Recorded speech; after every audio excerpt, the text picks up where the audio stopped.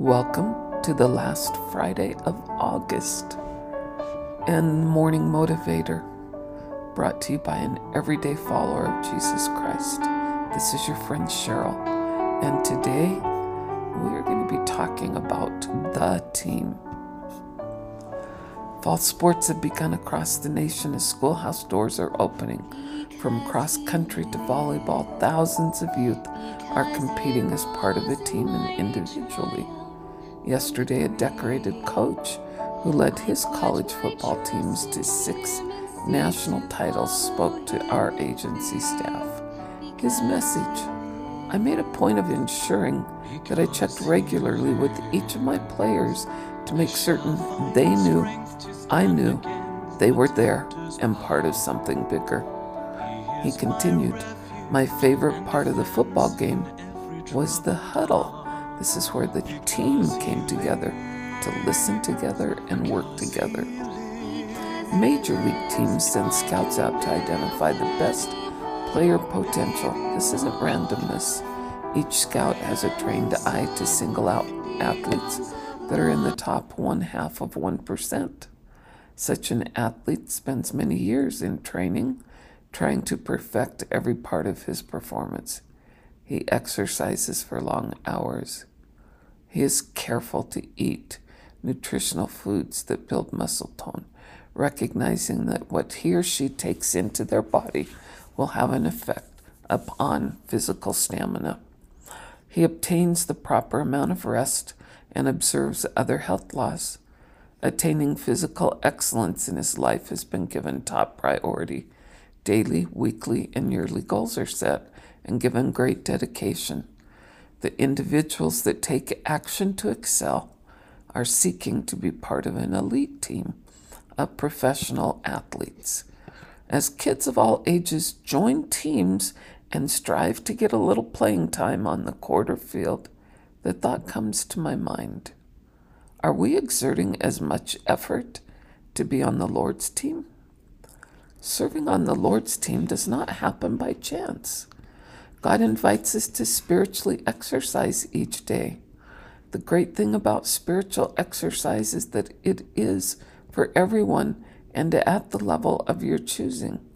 For example, read the Holy Scriptures, a few verses a day or a lot of verses a day.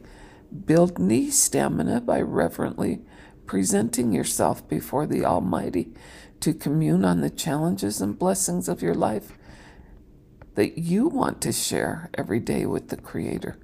Gain control of the physical through fasting and allowing the incredible Spirit within you to be your daily beacon. You will know how much based on the spiritual toning you seek. This quote has had a real impact on my spiritual decision making. Knowing what we know as followers of Jesus Christ, it should be a simple task to put on the jersey of the Lord's team. But it's not, because Lucifer is on a rampage as his time to freely tempt us is nearing an end. Whose jersey are we wearing? Can others tell to whose team we belong? Quote, the future of this world has long been declared, and the final outcome between good and evil is already known. There is absolutely no question as to who wins because the victory has already been posted on the scoreboard.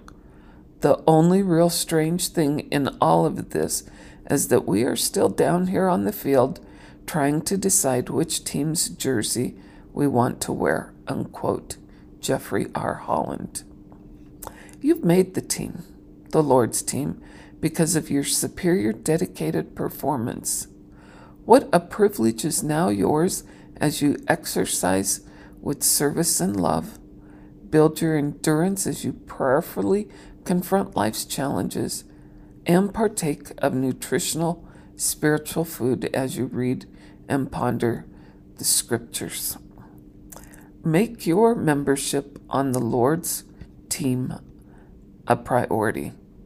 This requires the constant dedication of a daughter or son of God to seek Him in every corner, to honor Him in our actions, and to love God until it consumes our life, until it flows from us with radiance, just like the athlete who is giving their all to be on the elite athletic team, showing we are on the Lord's team.